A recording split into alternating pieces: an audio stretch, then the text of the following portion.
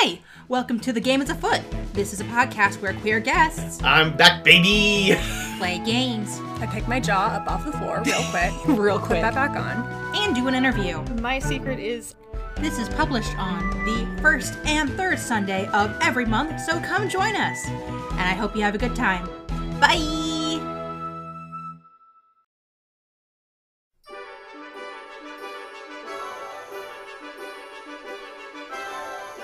Welcome everyone, here's another Control Group review. Today we're reviewing the system we tested, Hero Dog Saves Town by Alex Roberts, and adapted with a couple more rules by me, Dennis Ferre. I am me, Dennis Ferre, and with me I had the people who helped test the system. Also me, Kashan. Me, Patrick. And me, Tony. Yeah, so I hope you enjoyed our little fun, absurdist romp about Hero Dog Saves Town. We got this out of my big book of micro RPGs. This was an one-page RPG, and it definitely delivered what was promised right on the page. It shows its complexity as a 1 out of 4, and yeah, it was really fun to take this essentially just printed down improv game and play around with it. I felt like I had to add some rules just so it would fit on our actual tabletop role-playing game podcast and not just be role-play. So I don't know how the rest of the team felt about that, but... I mean, if you're asking us, not rhetorically. I mean, I really appreciated actually adding that in that factor. We talked about it ahead of time too, like, putting in the probability of, like, you don't really know if your pitch is going to be accepted or not.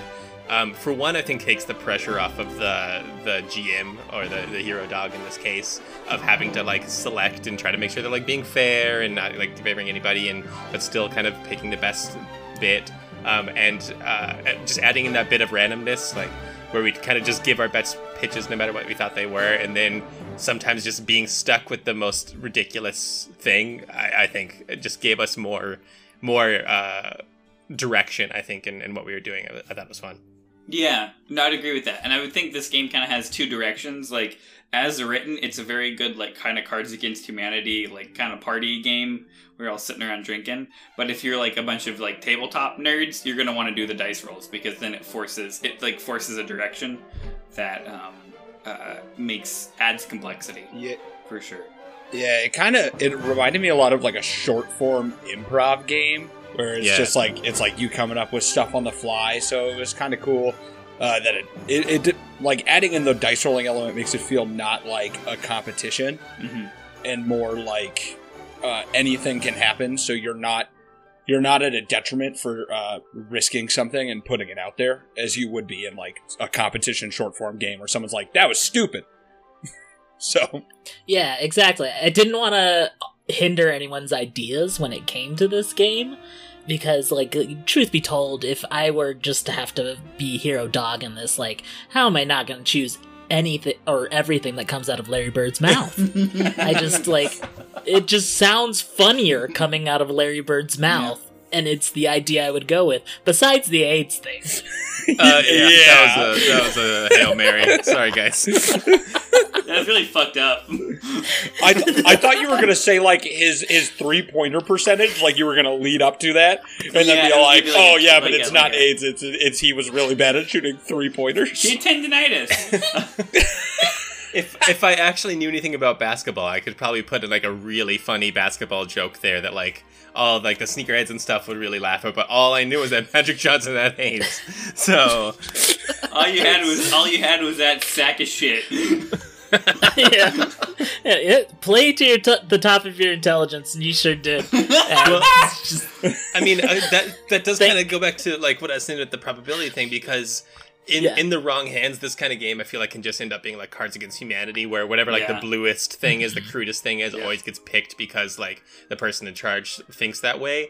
That, I mean, for that reason, like, it was good that the AIDS thing didn't get picked, because that might have really put a damper on, like, the direction of the game. But so I'm glad that just didn't even have an option of going forward. Yeah, and I hope you guys enjoyed my story and my fun little characters. Loved Chris. I really did. Chris? Loved Chris. Yeah. Chris. Chris, who was specifically put in because Marcus didn't show up for this recording, and I needed someone to get eliminated first.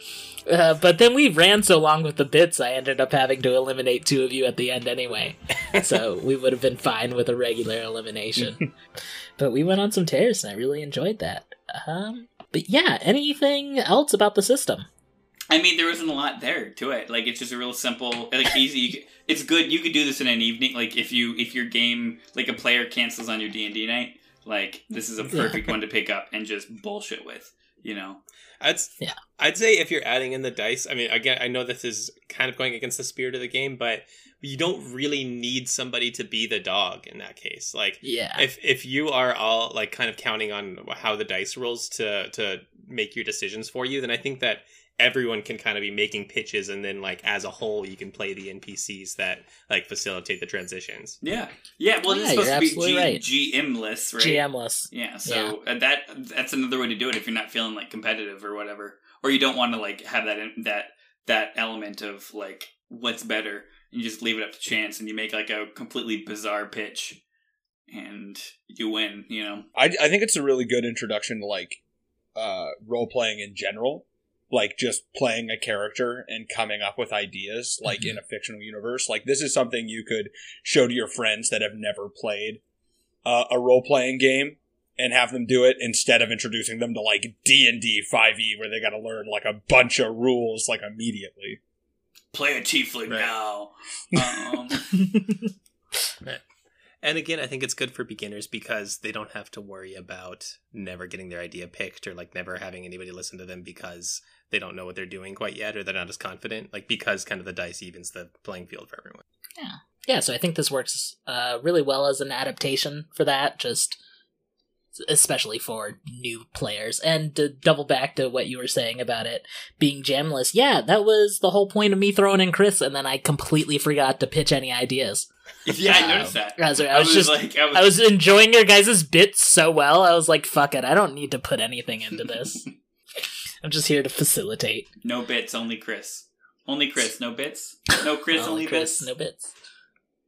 Oops, no crits. Oops, all crits.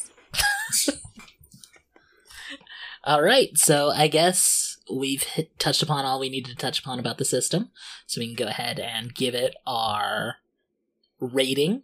I'm gonna give this... Oh shit, actually, if anyone has another bit, I have to look up facts for my bit real fast. Yeah. Wow. Okay. You know, it's a good bit when it requires research. I give it 4 out of 5 empty, dark nights where you wake up in a cold sweat with a skittering at your window. Keeping up with the occult, I see, Patrick. Yeah, I guess that's my thing now. I give this system a 58 out of 24, which is the basketball record for the 1982-1983 Los Angeles Lakers. I'm gonna give this. I'm gonna give this like 8 out of 10. Light romantic comedies featuring Betty White. I'm gonna give this 7 out of 11 McDonald's fries that are found under park benches. Ooh, interesting. Once again, thank you, Variables, for listening to One Shot of Palooza 2, One Shot of Toulouse. We'll have more games, and you'll be hearing from these players again, I'm sure. Thank you guys for coming on, by the way. Thanks, Dennis. Thanks for having us. Thanks for having me. All right, Variables, go to sleep.